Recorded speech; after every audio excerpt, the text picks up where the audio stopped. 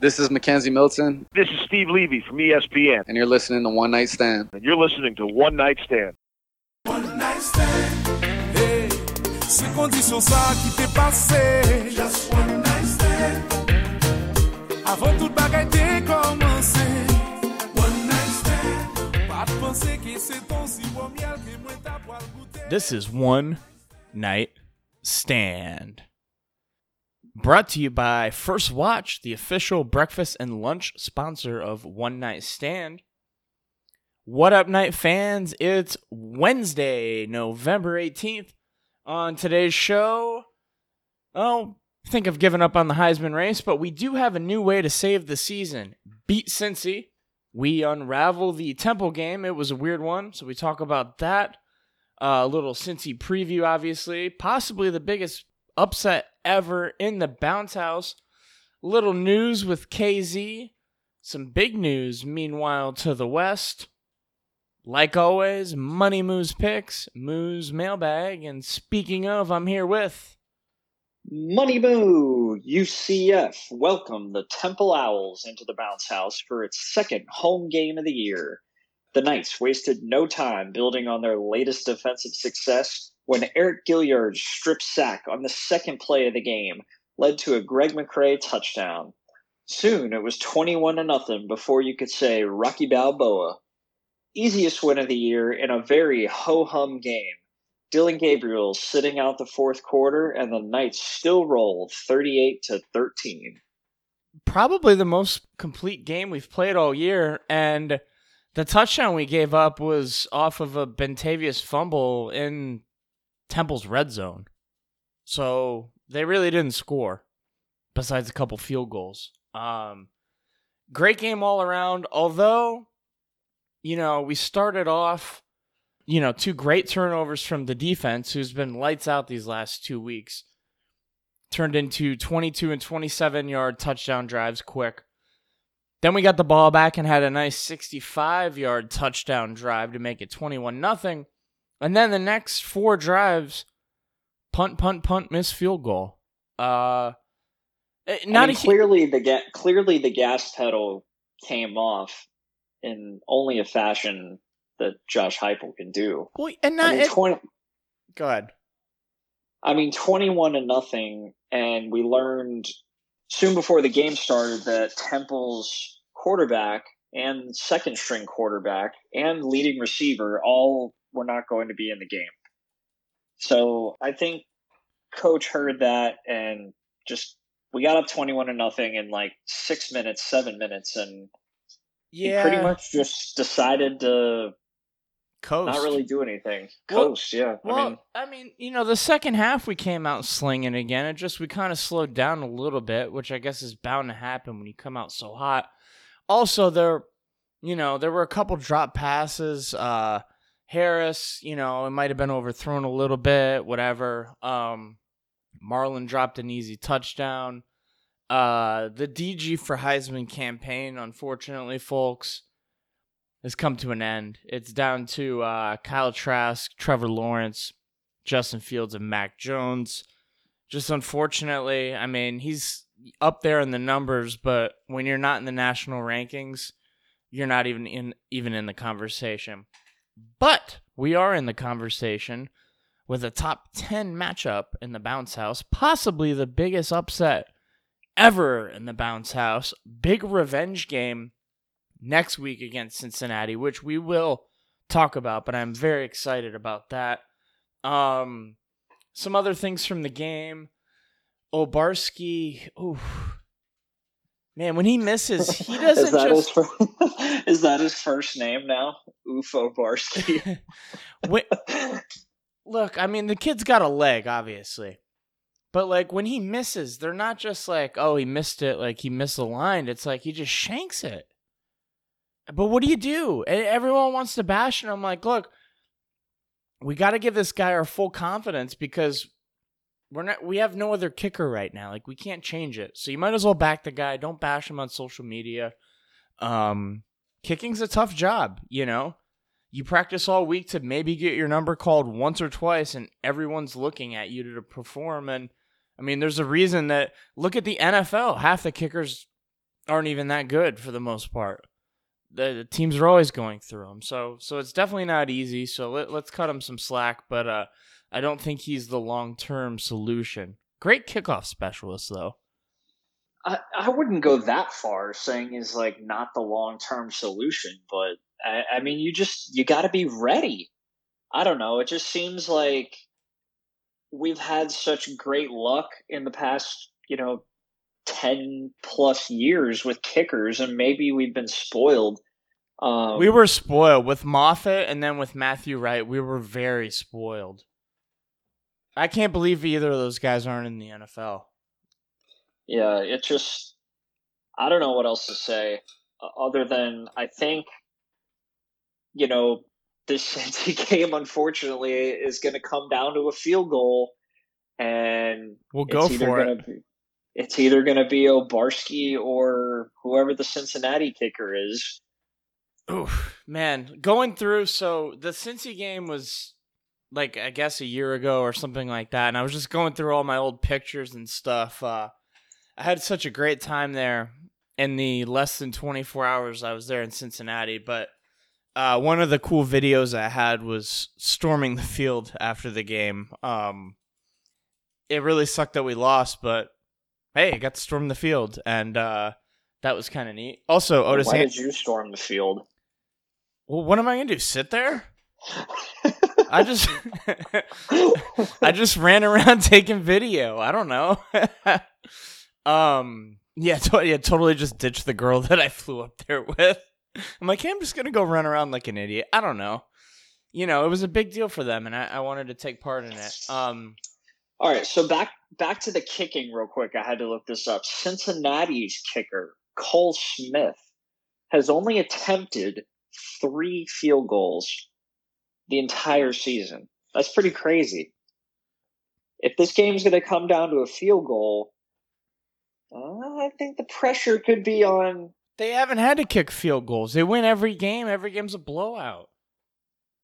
Well, that's what I'm saying. Like, this is obviously their toughest matchup of the year. Could come down to a kicking game. Give me Obarski, who's been in the moment. I don't know. Just saying. Just saying. Let's wrap up some other thoughts from the game, and then we'll move on to Cincy, because clearly this is the season next week. So we're going to have a lot to talk about that. Like I said earlier, the D played lights out. The only touchdown was that fumble in garbage time. The linebackers... Still number 2 in the country in turnover margin at plus 11. That's good. That's good. As you've mentioned before, though, that's luck that's likely to be reversed. Or have you changed your stance on this?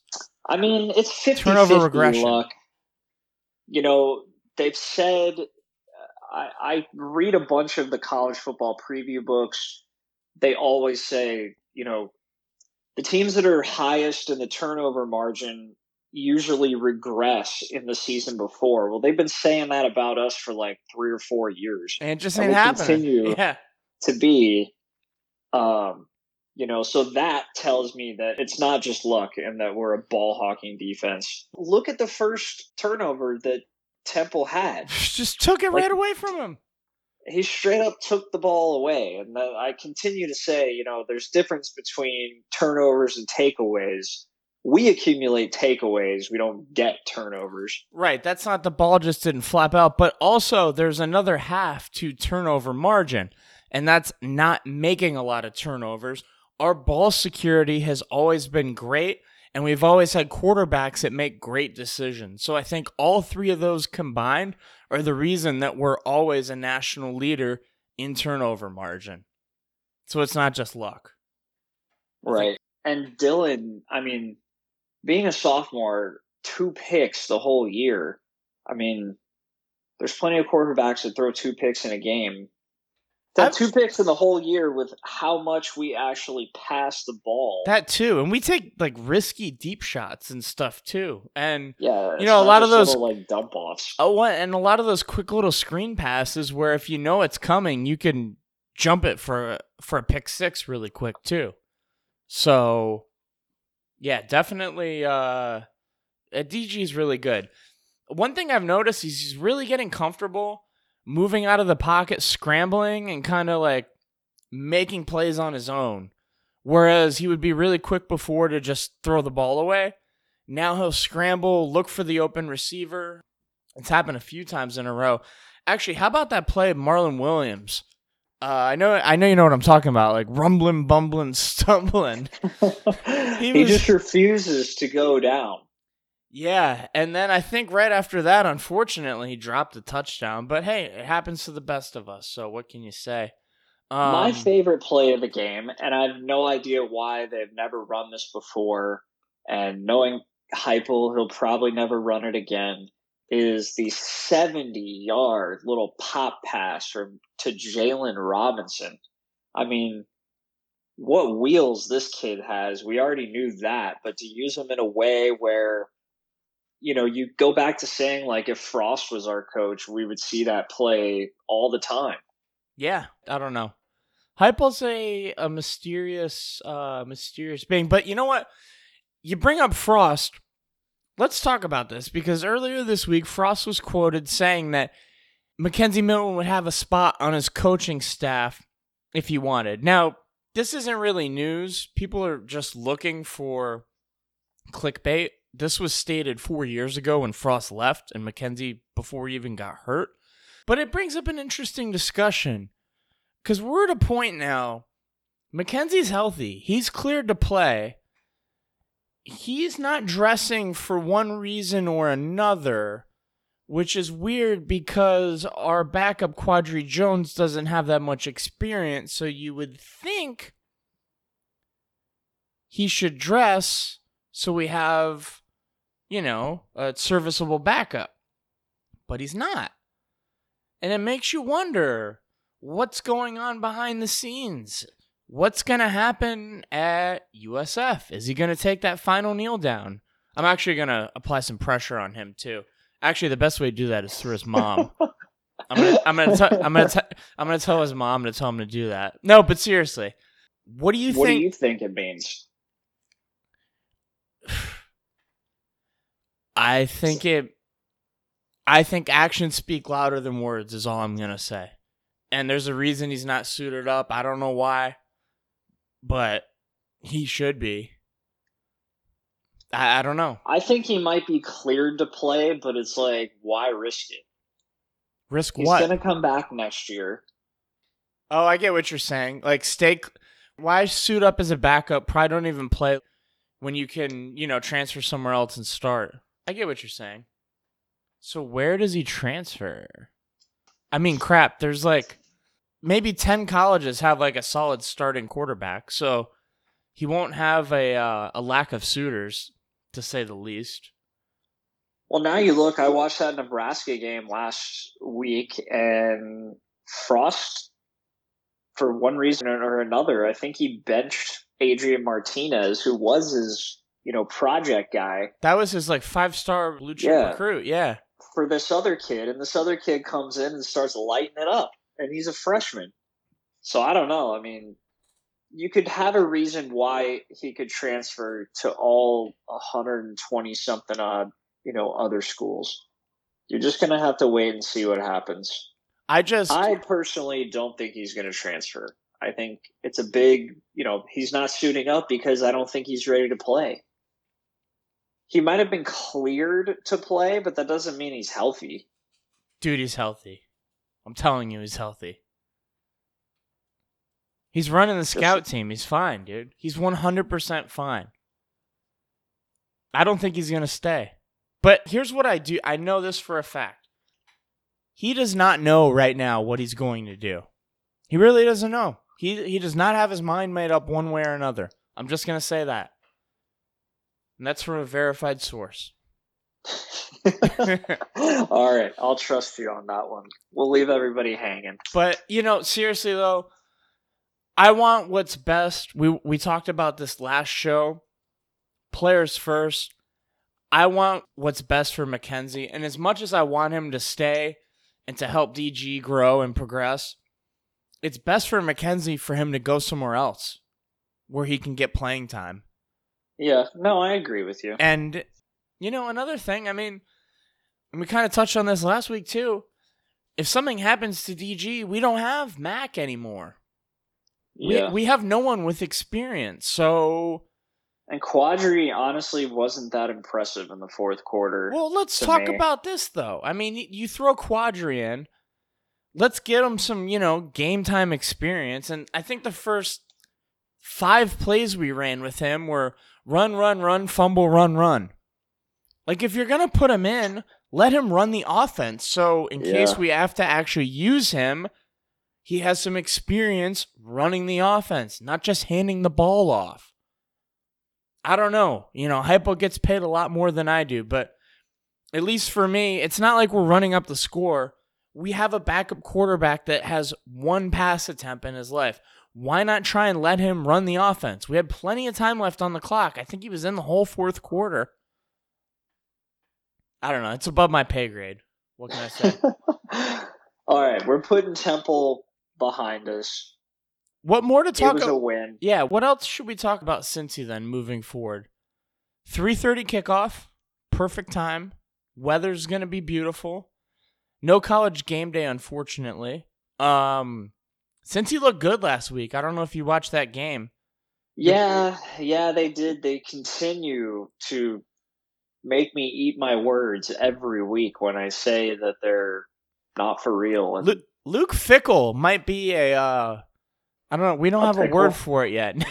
a one-night stander, a standee, a stander. I don't know. He might listen to the show because every week you say, Ritter's not legit. Comes out, has a great game. Fickell's not that good. Oh, they run a fake punt up 28 for like 40 yards. They're like, eat your words, Moo.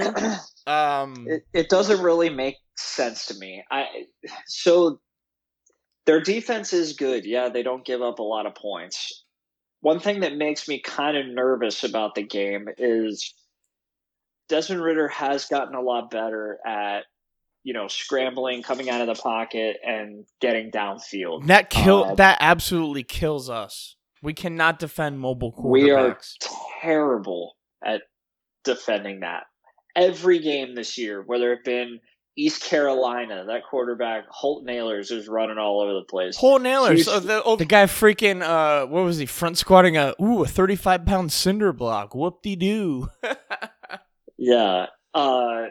Clayton Tune of Houston ran all over us. It's our style of defense. Since we've lost Shaquem Griffin and went from the 3-4 to the 4-3, we're just not the same against mobile quarterbacks. We don't have that Shaquem-type guy to go get after the quarterback. We know it's coming. We have to adjust, and it just doesn't seem like we ever adjust. Well, who do you put on him, though? I mean, honestly, some of our younger cornerbacks, Maxwell and Thornton, actually played pretty well last game, but they hadn't had the best season so far.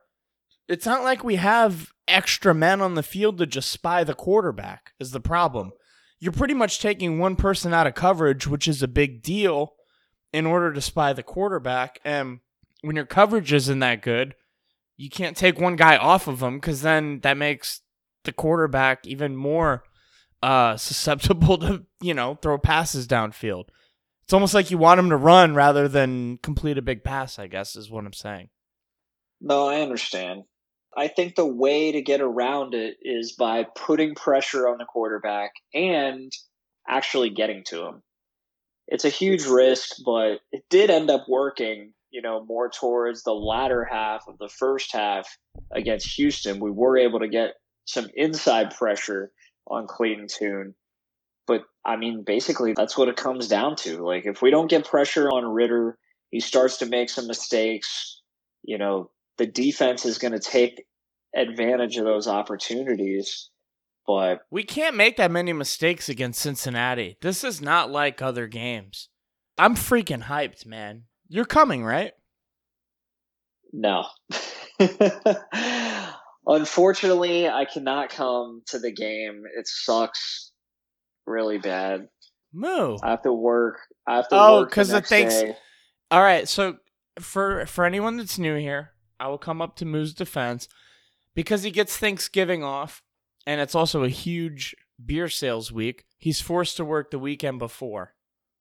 Am I right? So Did I get that right? Yeah. And there's literally nothing you can do because it's one of the biggest sales weeks of the year.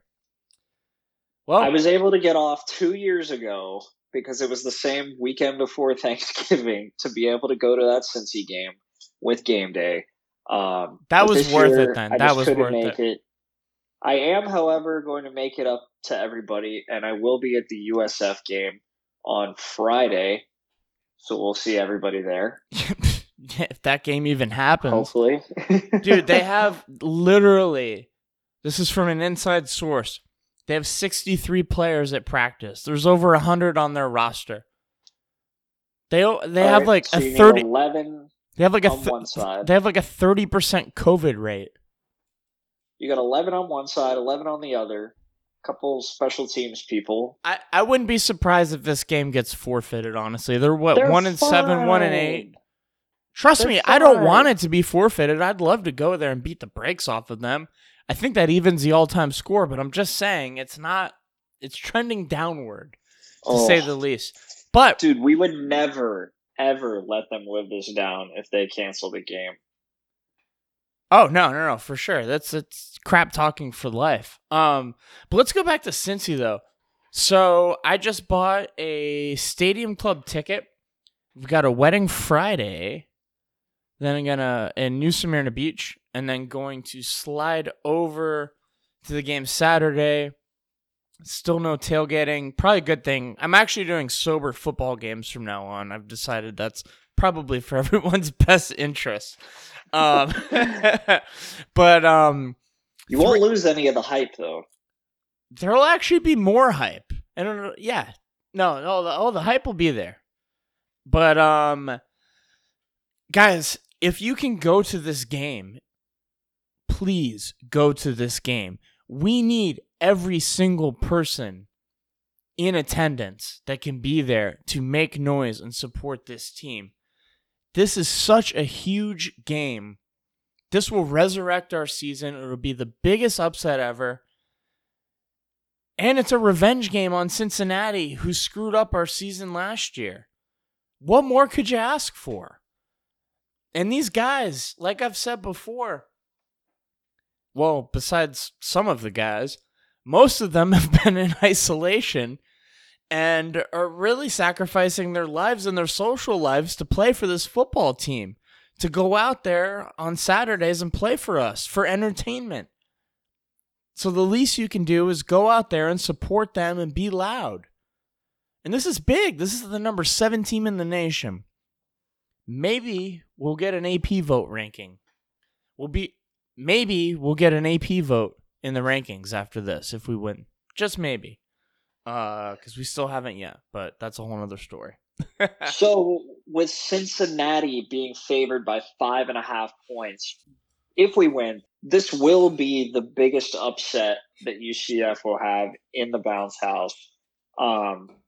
Not a normal role that UCF is playing here. This is actually their first regular season underdog role for the team since week 2 when we played at Maryland. 2017, we were +4, and we ended up winning 38-10. I was there. Ooh, am I sensing a trend? So rare form here for the Knights being underdogs in the regular season. Well, especially at home too. I mean, what was Texas when we played them in the opening game? Number 6. Now that was a whole different college football landscape then. Number 6 Texas was a lot better than number 7 Cincy, but at the end of the day, a top 7 win or matchup is a top 7 matchup, especially when it's a conference rival, former division rival, and a revenge game from last year. Because we still could have made an NY6 if we had won out after the Pitt loss. Cincinnati ended that. And I don't know, man. There's going to be a lot of Skyline chili floating up in the air after we beat them. I'm just saying. Oh, God. I might have to make a sign. I don't know what. Actually, I really like Skyline chili.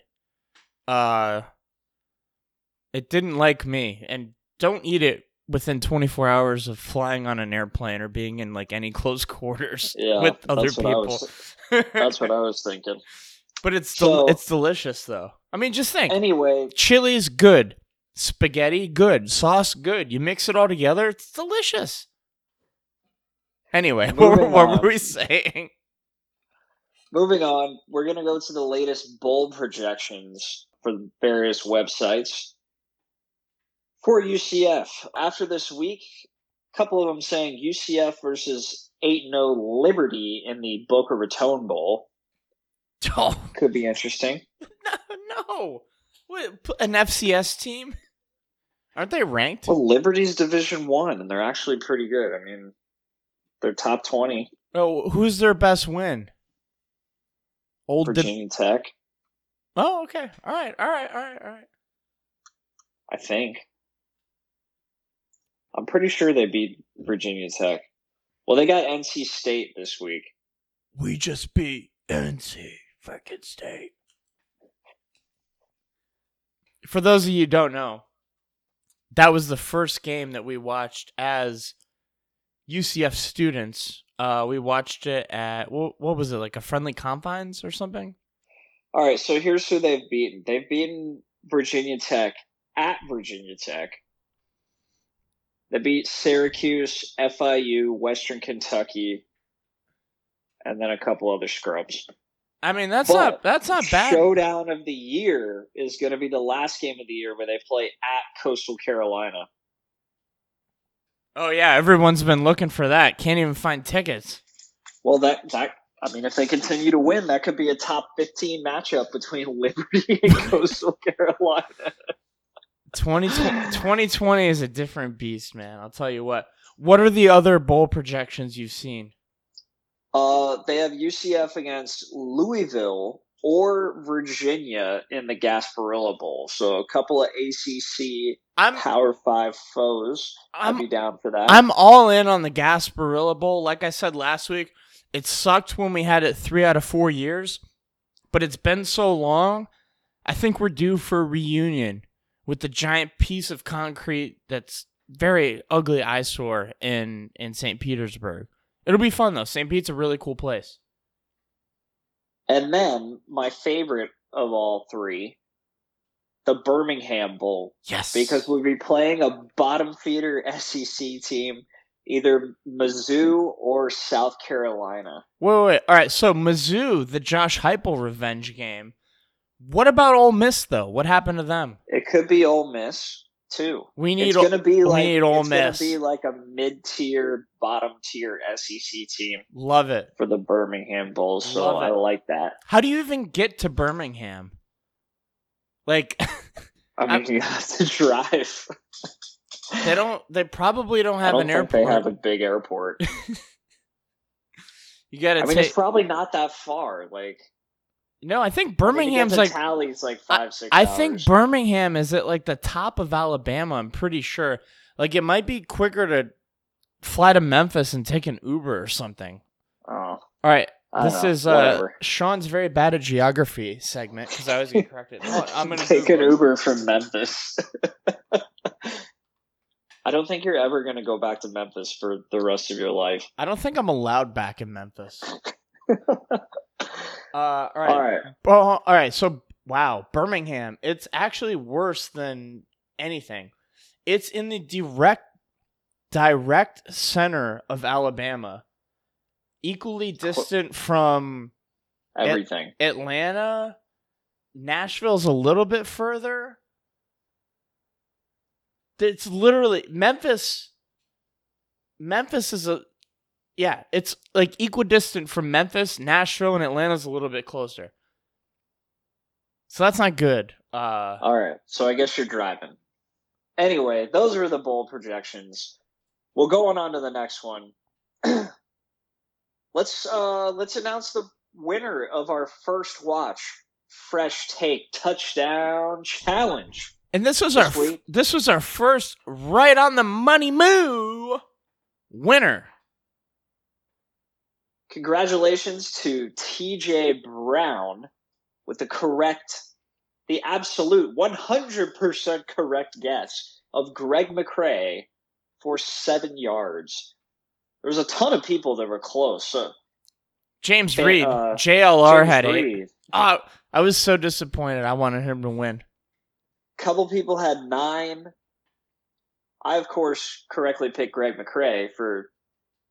I think I'm 3 for 4 on the score. On the score, I had the 1-yard touchdown after the inevitable, 3 runs up the middle on 1st and goal.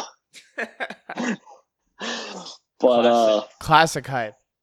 Yeah. So anyway, congrats, TJ. I sent out your gift card 2 days ago, so it should already be there. Let's go to projected lines for the rest of the season. This tweet gets shorter every week, but make sure you follow me on Twitter at MoneyMooUCF to see the projected betting lines for all of our opponents for the entire year.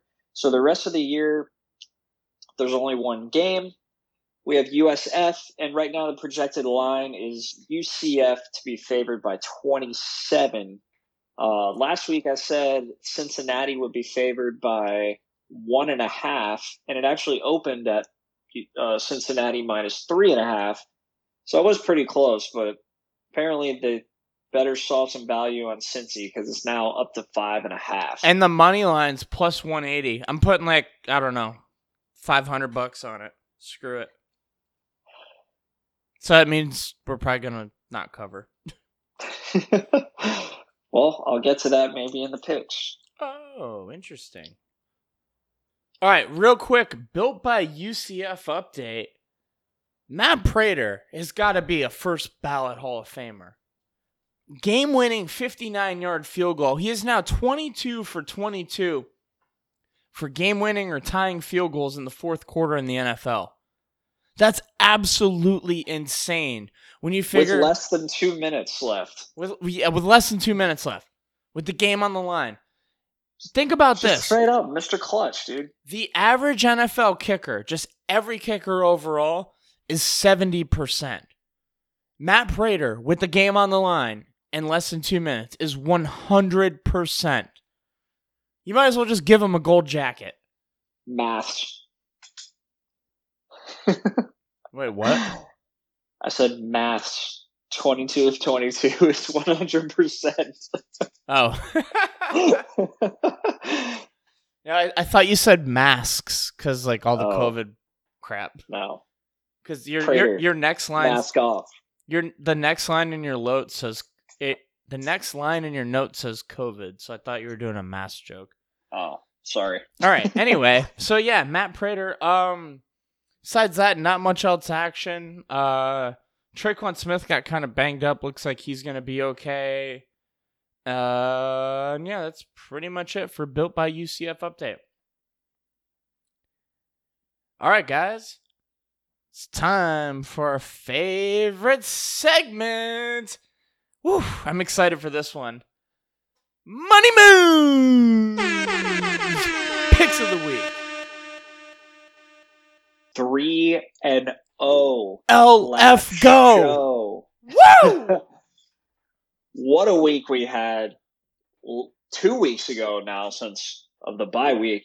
My first 3-0 week of the year, I knew it was coming. And of course, I hit the parlay.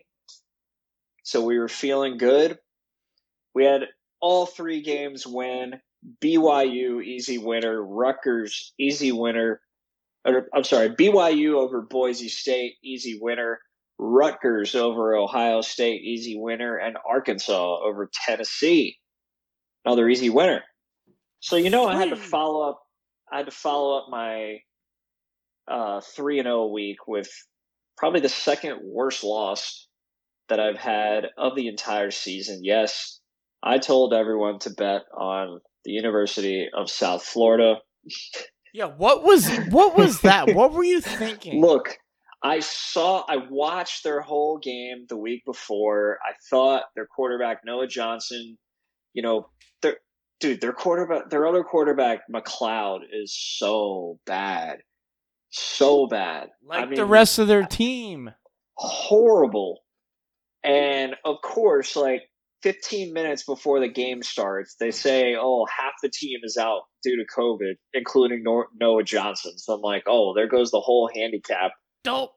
So, of course, who do they put back in? McLeod. So and I'm like, all right, well. Wait a sec. So is this an official Money Moo pick or not? I mean, I tweeted it out as an official Money Moo pick, so. All right, you know what? So props to you for sticking to kind of the safe side of the picks. Like, you know what? No matter what circumstances, even though it wasn't said on the podcast, you're still going to take the L. Mad respect to you, Money Moo. Look, so it is what it is, and it played out pretty much like the Navy BYU game. From the beginning of the year, the first drive, Houston scores 3 plays, like 40 seconds. And I'm just like, okay, this isn't going to get any better. USF didn't cross midfield until like halfway through the third quarter. It continued to get worse and worse and worse. Surprisingly, near the fourth quarter, we came very close. Whoa. Careful when you say we. USF came very close to a little backdoor cover. So they were down 28. Oh, no, I'm sorry. They were down 35. And that's it. They were down 35. Well, we had plus 14. They were down 35. They scored. So they were down 28. And then the very next play, they had a pick six. Oh, all of a sudden, so one score spread game. We're 1 score away from hitting the spread. So I started to feel a little life. A little saucy. And then Houston scored 2 more times, and it was over. All right, that's enough talk. That's way more USF talk than this podcast deserves. All right, what do we have this week? I'm very excited for your picks, especially after you went 3-0. So quickly, that brings the season total to 10-8-1. Still on the good side of winning. I like it. All right, got 2 picks this week. The first pick, we're going to go with the Kentucky Wildcats plus 31 against Alabama. Yes, the game is at Alabama. And yes, I just picked Kentucky against the number 1 team, Alabama. However, this season... I'm like, where are you going with this, buddy? In the season of COVID, this will actually be the 3rd time that I've picked a 30-plus point underdog. And so far this year, I'm 2-0. Okay. All right. Kentucky has a surprisingly good defense, and they really only run the ball. Their quarterback, Terry Bowden, kind of a dual threat guy, Wildcat guy. You know, he doesn't really throw the ball that much. His average attempts per game is like 15 or 16. So that's good. Low turnover risk. Low turnover risk. Clock is always running. Clock management, control. Alabama, field position. Alabama looking ahead to Auburn. Last week too, Kentucky. It was one of their highest scoring games of the year against Vanderbilt. Only won by 3.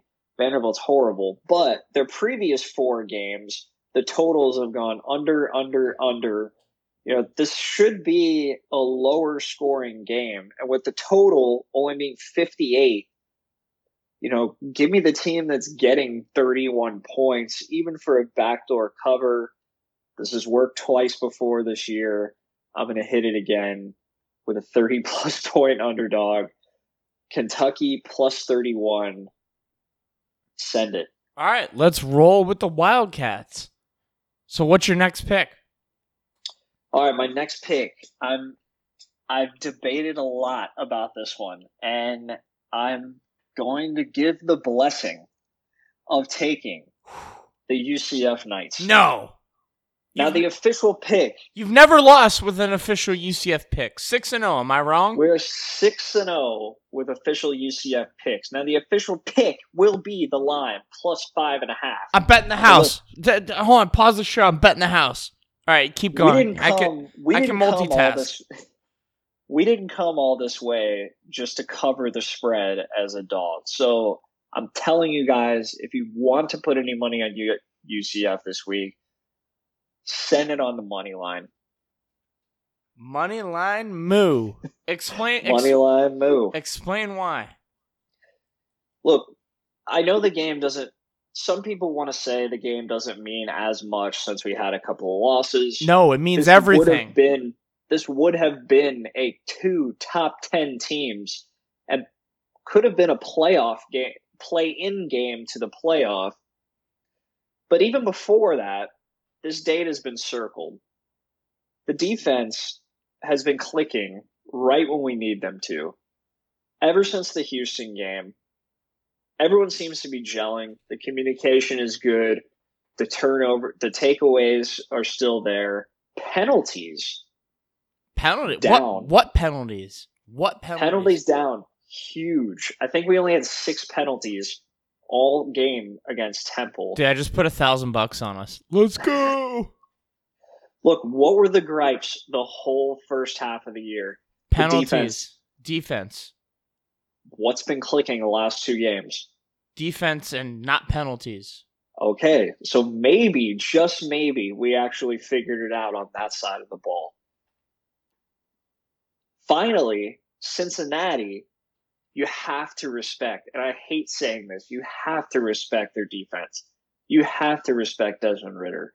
But I think the game is going to be lower scoring, just like it was last year. It's going to be tit for tat, haymakers upon haymakers from both teams. And I think it comes down, again, to a late field goal. I think it's up to Cincinnati. I think the pressure will be on Cincinnati. There's already been too much pressure on Ovarski. He can't handle anymore. So I think UCF is going to be up 31-28. Cincinnati drives late and has a 40-yard field goal. Blocked by Montalvo. Right down the pipe and missed or blocked by UCF. That's the official prediction. So the official money move pick, putting the 6-0 undefeated record on the line. UCF plus 5.5. But I'm telling you, go money line. So you think we win? The over-under 63.5. How do you feel about that? I think it's going to be a low-scoring game. Lower scoring game. You just said 31-28, which would be 59. So yeah, you're an under guy. I don't see this being a shootout at all, like the Memphis game. I could also see it being a huge surprise. I could see it being like 100 though at the same time. Nah, there's no way. So, both of our defenses are playing too good right now. I just put 500 on the money line, 500 on plus 5.5. Let's go, baby. I mean, do what you got to do, but I'm telling you guys, I think we got this one, and revenge game.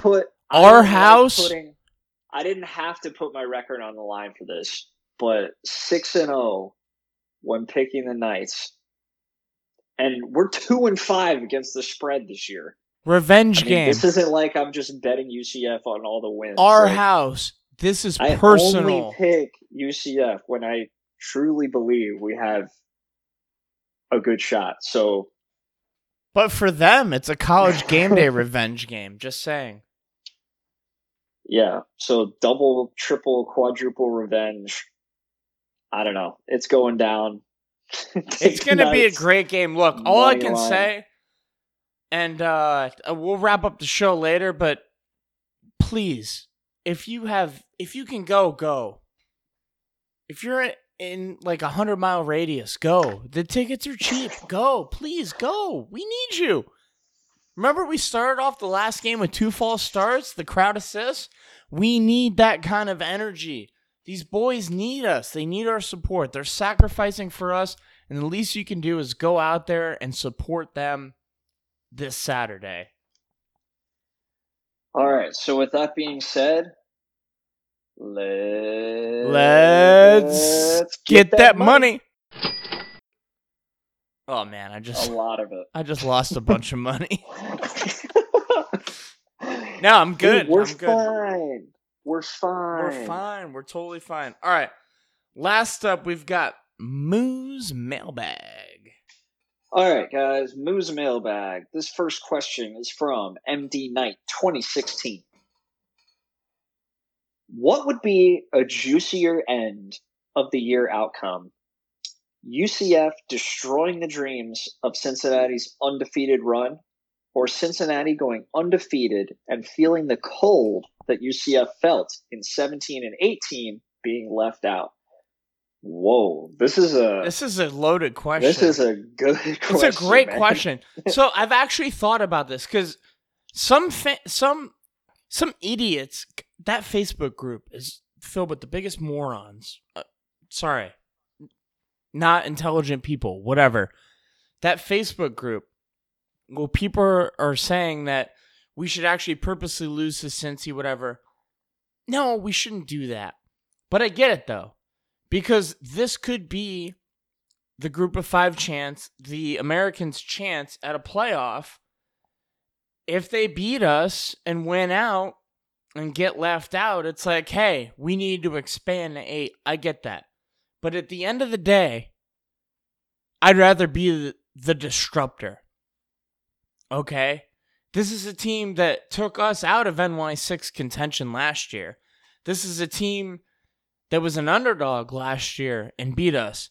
And this is a team that we beat the brakes off on national television on ABC 2 years ago. They are hungry for revenge. They are not going to bend over, and we need to show up and beat the crap out of them, in my opinion. 1,000%. Couldn't agree more. If we end up not winning this game, sure. That's I'll fine. root for That's fine. Cincinnati. Yeah, that's fine. That's fine. But I'm not going to root against us. No. And to anyone who says we should purposely lose this game, you're not a real fan. Absolutely not. Not a real your fan ID card has been revoked. This is one season where we're off our game. One season where Cincinnati puts together an undefeated season. But not only that, this is our conference. Think about this, though. If Cincinnati loses one of those stupid games that they could have lost earlier in the year, this game has no significance. It doesn't mean anything. We are lucky to have a game of such significance in our own home in the bounce house. If Cincinnati had lost any of those games, we would have nothing to look forward to this year. Oh, what? 1-7 USF on the road with half their team out with COVID? No. Cincinnati, who might be 6-1, maybe ranked in the top 20? No. Instead, we get to knock off a top 10 team for the first time in the bounce house, shake up the playoff, and the question will always remain, would they have made the playoff if they didn't lose to UCF? We get to be a part of that, and I can't be more excited for it. Got to breathe after that last rant. I got very, very into it. Yeah. All right, this next one's from Dr. Cologne. Do you think Trey Nixon plays this Saturday? It'll be 8 weeks since his collarbone injury on September 19th against Georgia Tech. Google says collarbones take 6 to 8 weeks. Very interesting that someone with doctor in their name is using Google as a reference for collarbone. I'm sorry, Dr. Cologne. I don't know. Maybe he's in med school or something. Well, you should probably still know that. I don't know, man. It takes 6 to 8 weeks. His bio's in Spanish. I don't know. Maybe he just knows what kind of cologne to spray before a date. Sorry. That was a good laugh. Anyway, maybe we should answer his question and quit being dicks. So I don't know. There was some people who thought he was going to come back last week. I would think that at this point in the season, just my opinion, we really don't need him. I mean, as sad as that is, I don't really see with the emergence of Ryan O'Keefe in Nixon's absence. Nixon is, I think, a junior. Is he a junior or a senior? Either way, I don't the know what season doesn't anyone count. is because there's like 3 free bonus years for anyone. But look, we don't need Nixon, but he wouldn't hurt us, is what I'll say. Well, of course. I wish there's no reason to rush him back. I agree. All right, next question is from me, the Weekly Why. Why are you now 0-10 in fantasy? Am I really 0-10? Yes, don't act surprised. You set your lineup every week. I don't and even every check week that you league. lose. That's bad. Stop with the excuses. That's God. terrible. You know what's funny? I've spent all of the fantasy dues.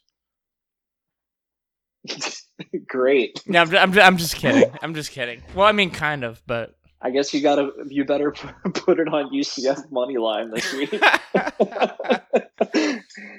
was that our league that one year where we were like, "Yo, should we put all the money in Bitcoin?" and then went up like 3 times? No, I think that was a different league. All right. Anyway, next question.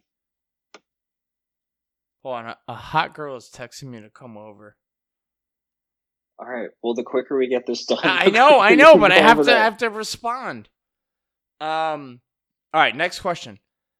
From Danny Medina, very important question. Over under on how many seltzers you will be consuming on Saturday afternoon. Response from Emily Bannister. The people need to know. Response from Nick Pontef. Better question is how many will he spill?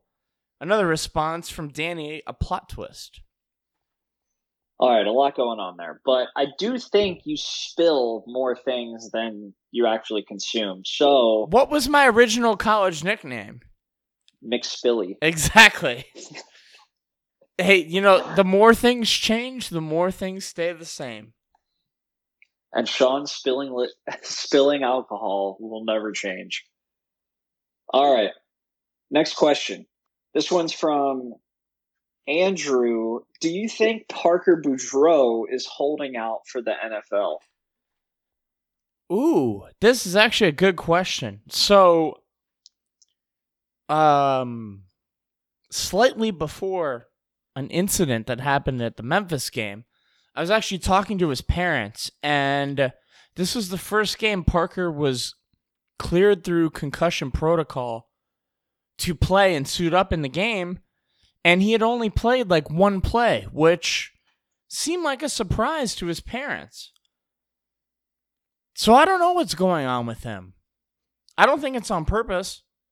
He's a baller. He likes to smush people on the ground. He wants to play. So I don't know what's going on, if it's injury or if it's maybe someone took his spot while he was hurt. I really don't know, but if I had to guess, I would say it's not on his own will that he's not getting playing time. Which, is interesting. I don't know. What do you think, Moo? I mean, it's kind of a mystery.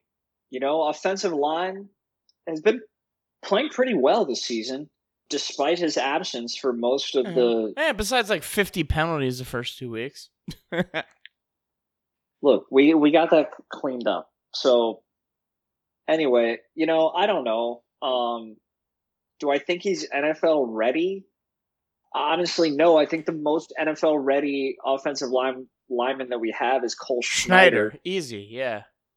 Unfortunately, I think Cole is going to declare for the draft after the season. Just personal opinion. No, I don't think so. I do think he's ready, though. He is, but the problem is he hasn't gotten enough exposure, and COVID's limited that even more for Group of 5 schools. We didn't get our good out-of-conference games like we normally do. And honestly, you want to hear a real hot take? Cole Schneider's regressed during this whole new coaching staff since Scott left. Frost. His best year was under the old coaching staff. And I might be wrong, but that's just kind of what I'm seeing. I wouldn't consider that a hot take. I consider it a poor take. Okay. And I think regress is... I'd much rather be hot than poor, but okay. Regressed isn't the right word. Actually, if you're hot, you can't be poor. Get it? I would say, there was a lot of hype coming around Cole after his freshman year. Wait, hype? And or like... HYPE. Oh. Okay. There's a lot of hype after. I was like, yeah, freshman year. the coach was around him a lot. First team all conference as a freshman. You start to get talked about a lot more. You dye the I don't hair. know. I mean, the hair is always a different color. He shaved I think it off he shaved recently head. though. Yeah. Yeah, he shaved head now. New beginnings. But anyway, I don't know where I was going with that. But the question: do you think Parker's holding out for the NFL? No. No. This is a coaching, and I don't mean this in a bad way to Parker, but this has the smellings of a Tristan Hill situation with like a coaching and player not getting along, because Parker is clearly one of the most talented players on our team, and the fact that he's not even sniffing the field at all, I don't know. Do you see this as a trend with hype and like other players? Could this, be the reason why? Like, for instance, I forgot who we were playing against, but Otis Anderson. That's right. Stop playing at came out in the halftime. Yeah. Second half with no pads. Then he said he wasn't injured. So does Hypo like to put kids in timeout? And it's interesting. I don't know. What's the deal? And it's interesting because, I get that if he's a disciplinarian type coach, then that would make sense. Then why do we have players going out to house parties carrying guns at 3 a.m. the day before a travel day? Clearly, your disciplinarian type coaching isn't working. That's not me. People are saying that, by the way. Valid point. People are saying. Valid point. I don't know. And actually, by the way, we know nothing. We just watch football and like to have fun. So. All right. Last question. The last one I see is all right. Last one from Roger Goyette. Can Hypo and the coaches make a solid 60-minute game plan to beat Cincy?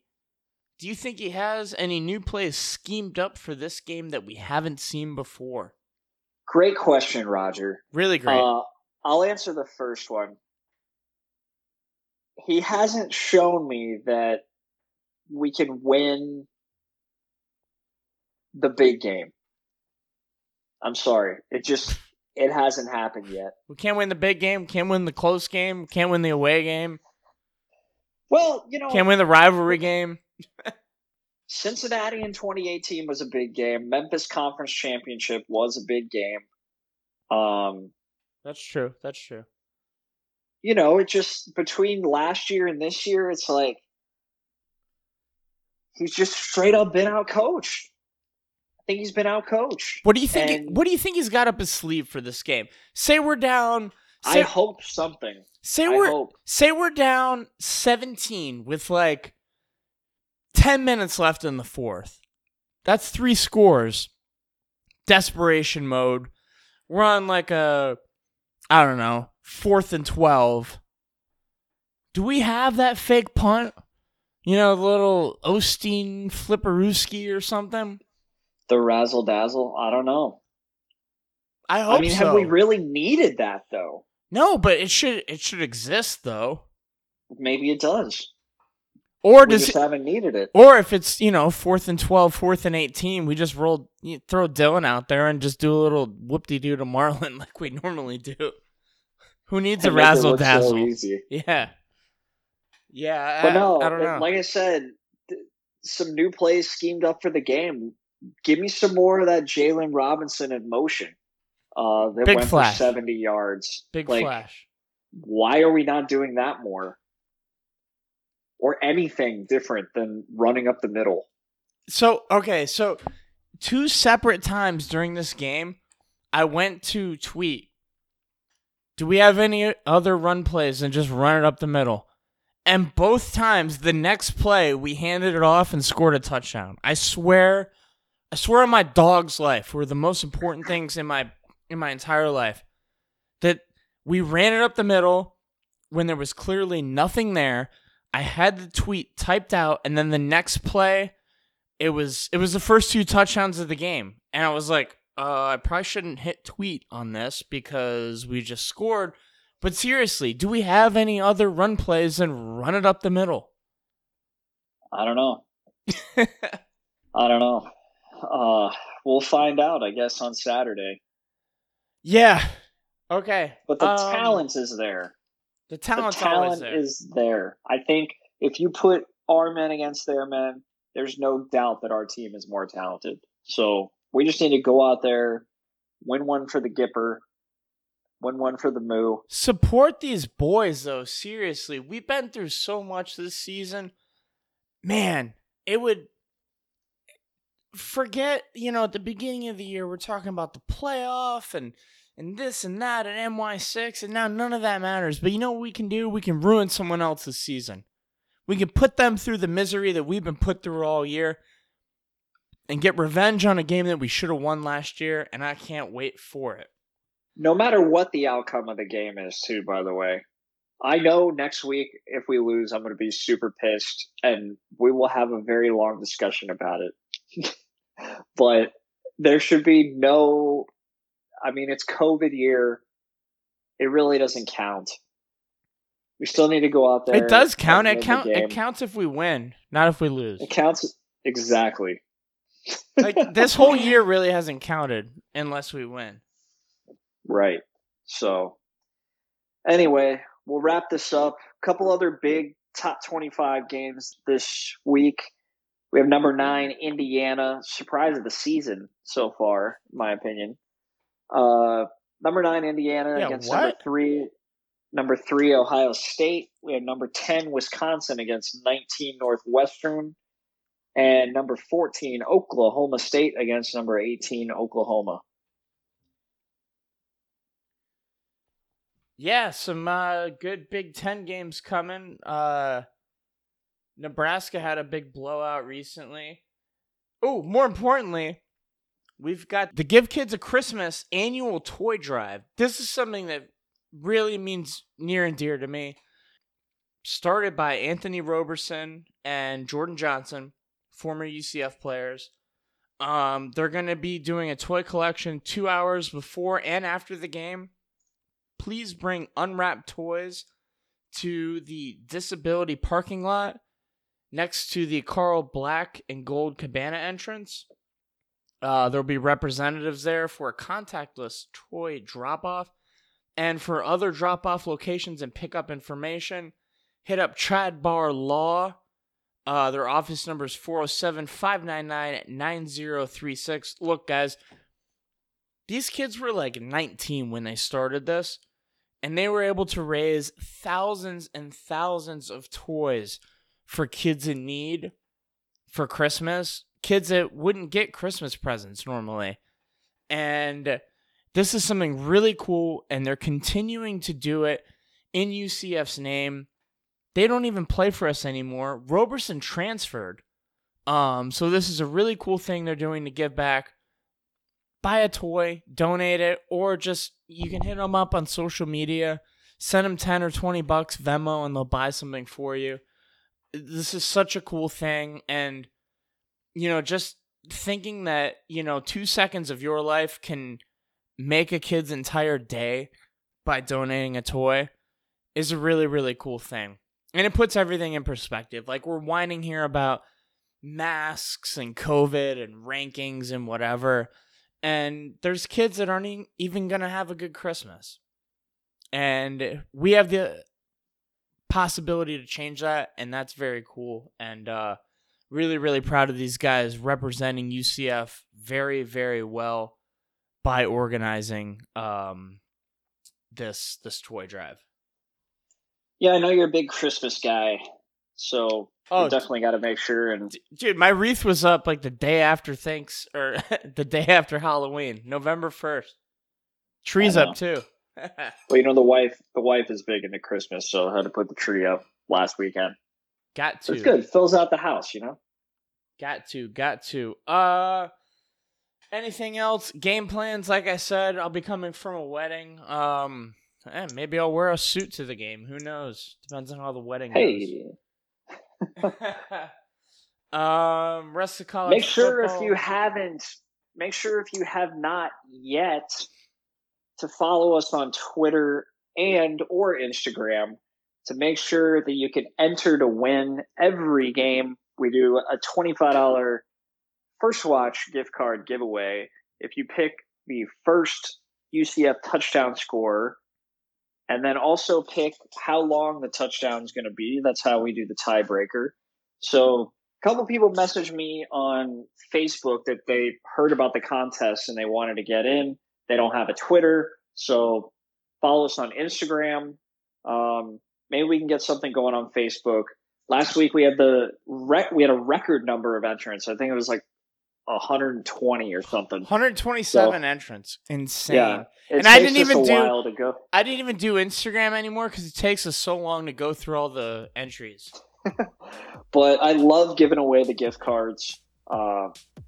First Watch. With $25, you can get a 2 for move for each person in one of those kale drink things. You can't beat it. Big kale drink guy. Yeah. So enter the First Watch. Enter the First Watch fresh take. Go to the game. Wear a mask. Social distance. Beat Cincinnati. Be loud. Let's freaking go. And go Knights. Charge on.